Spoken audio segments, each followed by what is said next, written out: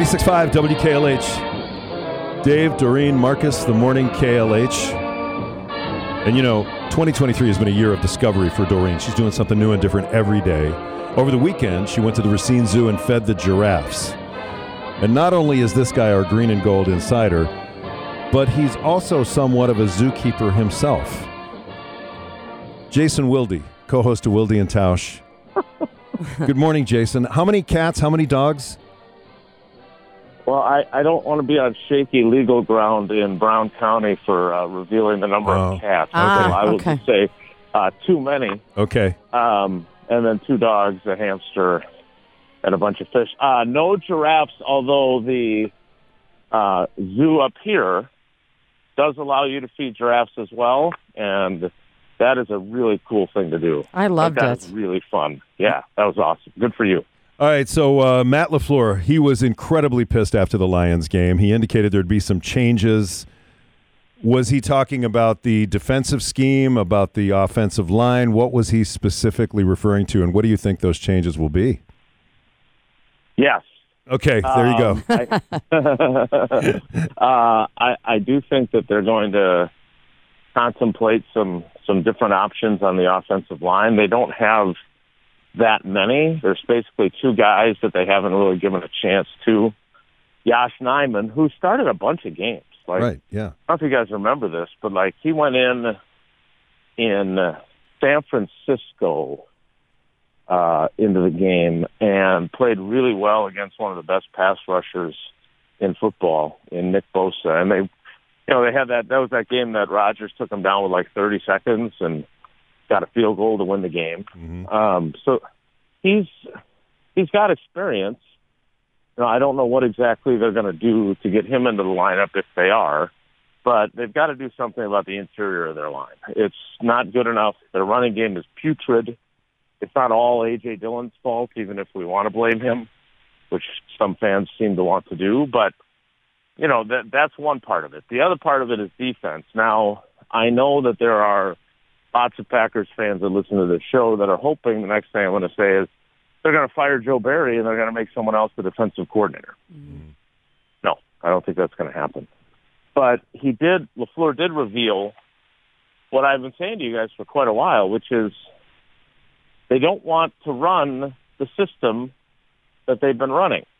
To which I say, then why did you keep the guy that runs the system that you don't want to run anymore? Right.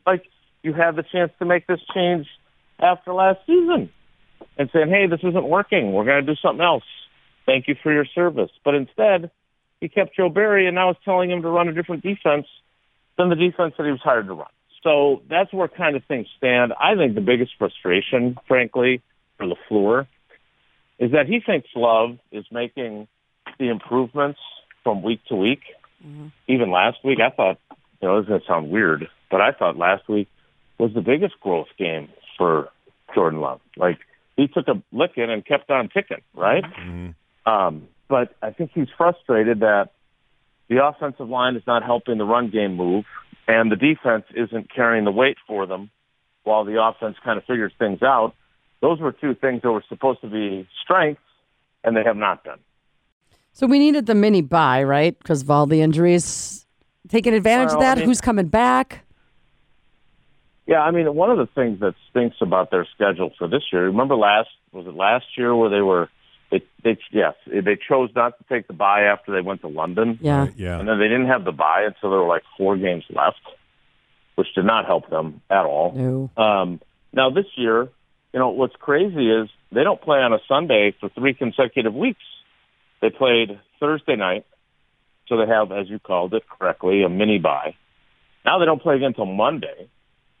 And then after they play Monday in Vegas, their bye week is already here. Wow. After only 5 games. So now, it's like Goldilocks. Last year it was too late. This year it's too early. Maybe next year it'll be just right like the porridge. So, I don't think necessarily that they're in dire need of some time off to get injuries solved. If you look at where they're at, David Bakhtiari's not coming back. Yeah. Probably not at all this year, and probably never again for the Green Bay Packers. Elton Jenkins might be back this week. They chose not to put him on injured reserve because they thought he would miss fewer than 4 games. So I think there's some hope there, which would certainly help the offensive line. But it's not like they're that banged up. Aaron Jones came back, Christian Watson came back, so they have most of their pieces. And I will say this, it would appear that just about everybody in the league stinks.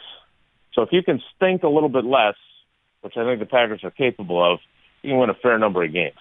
So is Aaron Jones' injury a little more serious than we thought? Because he really wasn't part of the game plan on Thursday.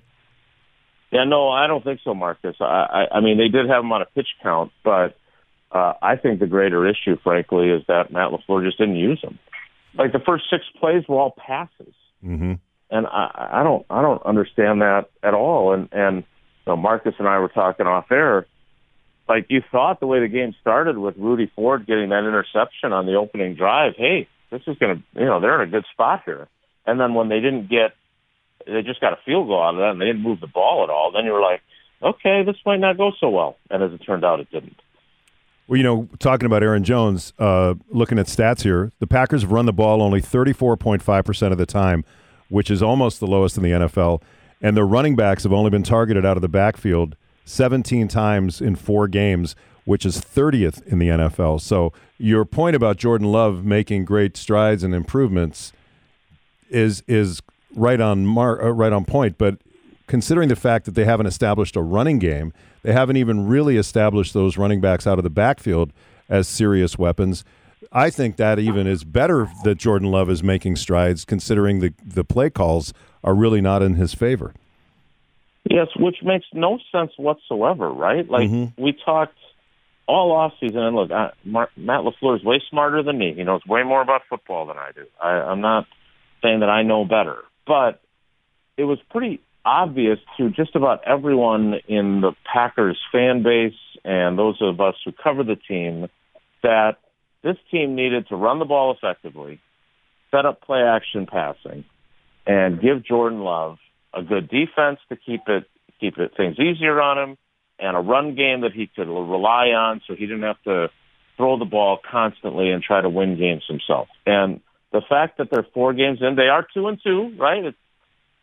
My goodness, you could be Bears fans. Yeah, no kidding. They just haven't. I'm a little perplexed at how they have approached things. And I feel like Matt LaFleur has been in offenses in the past. When he was in Tennessee the year before he got the job here, they had Derrick Henry in the backfield as a running back who's one of the best in the business, and they ran the ball constantly. And that just makes life so much easier for your quarterback if he can do it effectively. Maybe he doesn't have any faith in those guys up front right now as they're currently constructed to create holes and have their run game be productive. He doesn't want to bang his head against the brick wall. I'm not sure, but they need to figure it out because even with crappy teams in the league, they're not going to win a lot of games if they can't run the ball effectively and can't stop the run. So it seems that the Lions and Dan Campbell seem to have the Packers' number. Can it get into Matt LaFleur's head that he can't beat Dan Campbell? First of all, how crazy is it that you just said that? I know. Like, for 24 years, the Lions couldn't win in the state of Wisconsin. Yeah. Right. 24 years. I mean, they had lost so many games in Wisconsin that we have to say in Wisconsin, not at Lambeau Field, because the streak dated back to before they moved out of County Stadium. Wow. That's how long they had been unable to win on Wisconsin soil. And now they've won 2 in a row in Wisconsin and 5 in a row overall. And it is incredible to me that things have, this is, like in Wicked, this must be how other people feel. This must be how Bears fans feel about the Packers all of a sudden. So, I don't know if Marcus, to answer your question, I don't know if he's got a mental block or a failure to believe in beating Dan Campbell. I will say this, Dan Campbell and the Lions have established a very clear identity. They're going to punch you in the mouth. They're going to be really physical. And their offensive coordinator, Ben Johnson, has some pretty innovative ideas that seem to work pretty well with their personnel.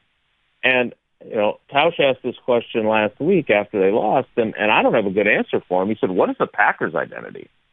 And my best answer was they have an offense that schemes receivers open. which is about as lame of an identity as I could think of, but they're definitely not physical, right? Right. They're committing a ton of penalties because they're young, so it's not like they're super smart. What is their identity? I'm not sure they have one, and that's never good either. So what is the team's schedule like this week with the Monday night game, Jace? They're going to have Wednesday off, and then they'll have their kind of normal work week pushed a day back. So Thursday, Friday, Saturday, they'll work like it was Wednesday, Thursday, Friday. And then on Sunday, they'll travel to Vegas, which it sure sounds like to me, basically, that it's going to be a hugely pro-Packers crowd inside Allegiant Stadium. I don't know if you guys saw Sunday Night Football last week.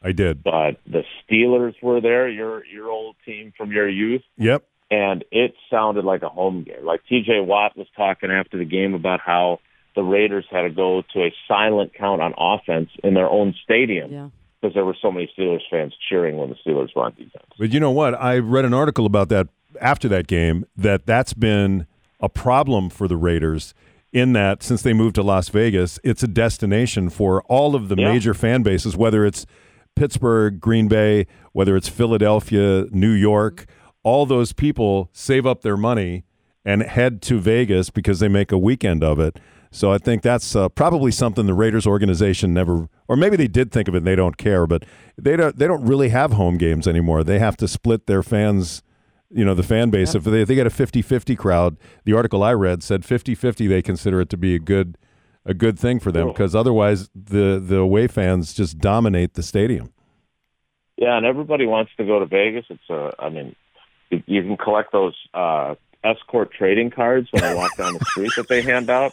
Yes. I've got right next to my Pokemon cards and my 1982 Brewers. Pretty cool. That's why we go. All right, Jace. As always, thank you for the insight. We'll talk to you later in the week, and we'll get more specific about the game in Las Vegas. Appreciate your time. All right, take care. Be good. You too. Jason Wilde, he is our green and gold insider. I always wondered what those cards were they were handing out. I try to walk around those people. No, thank you. No, thank you. No, thank you. I got one already. No thanks. I wonder what the rare card is to get. I guess maybe I shouldn't wonder that. No, best you don't. Jason Wilde is brought to you by DJ's Transmissions and Milwaukee Muscle Cars and Restoration. Now buying vintage mini bikes and muscle cars. Visit djstransmissions.com. Also brought to you by Mr. Holland's Home Services. Call 866-992-1717 or MrHollandsHomeservices.com. Jason Wilde, part of the Morning KLH.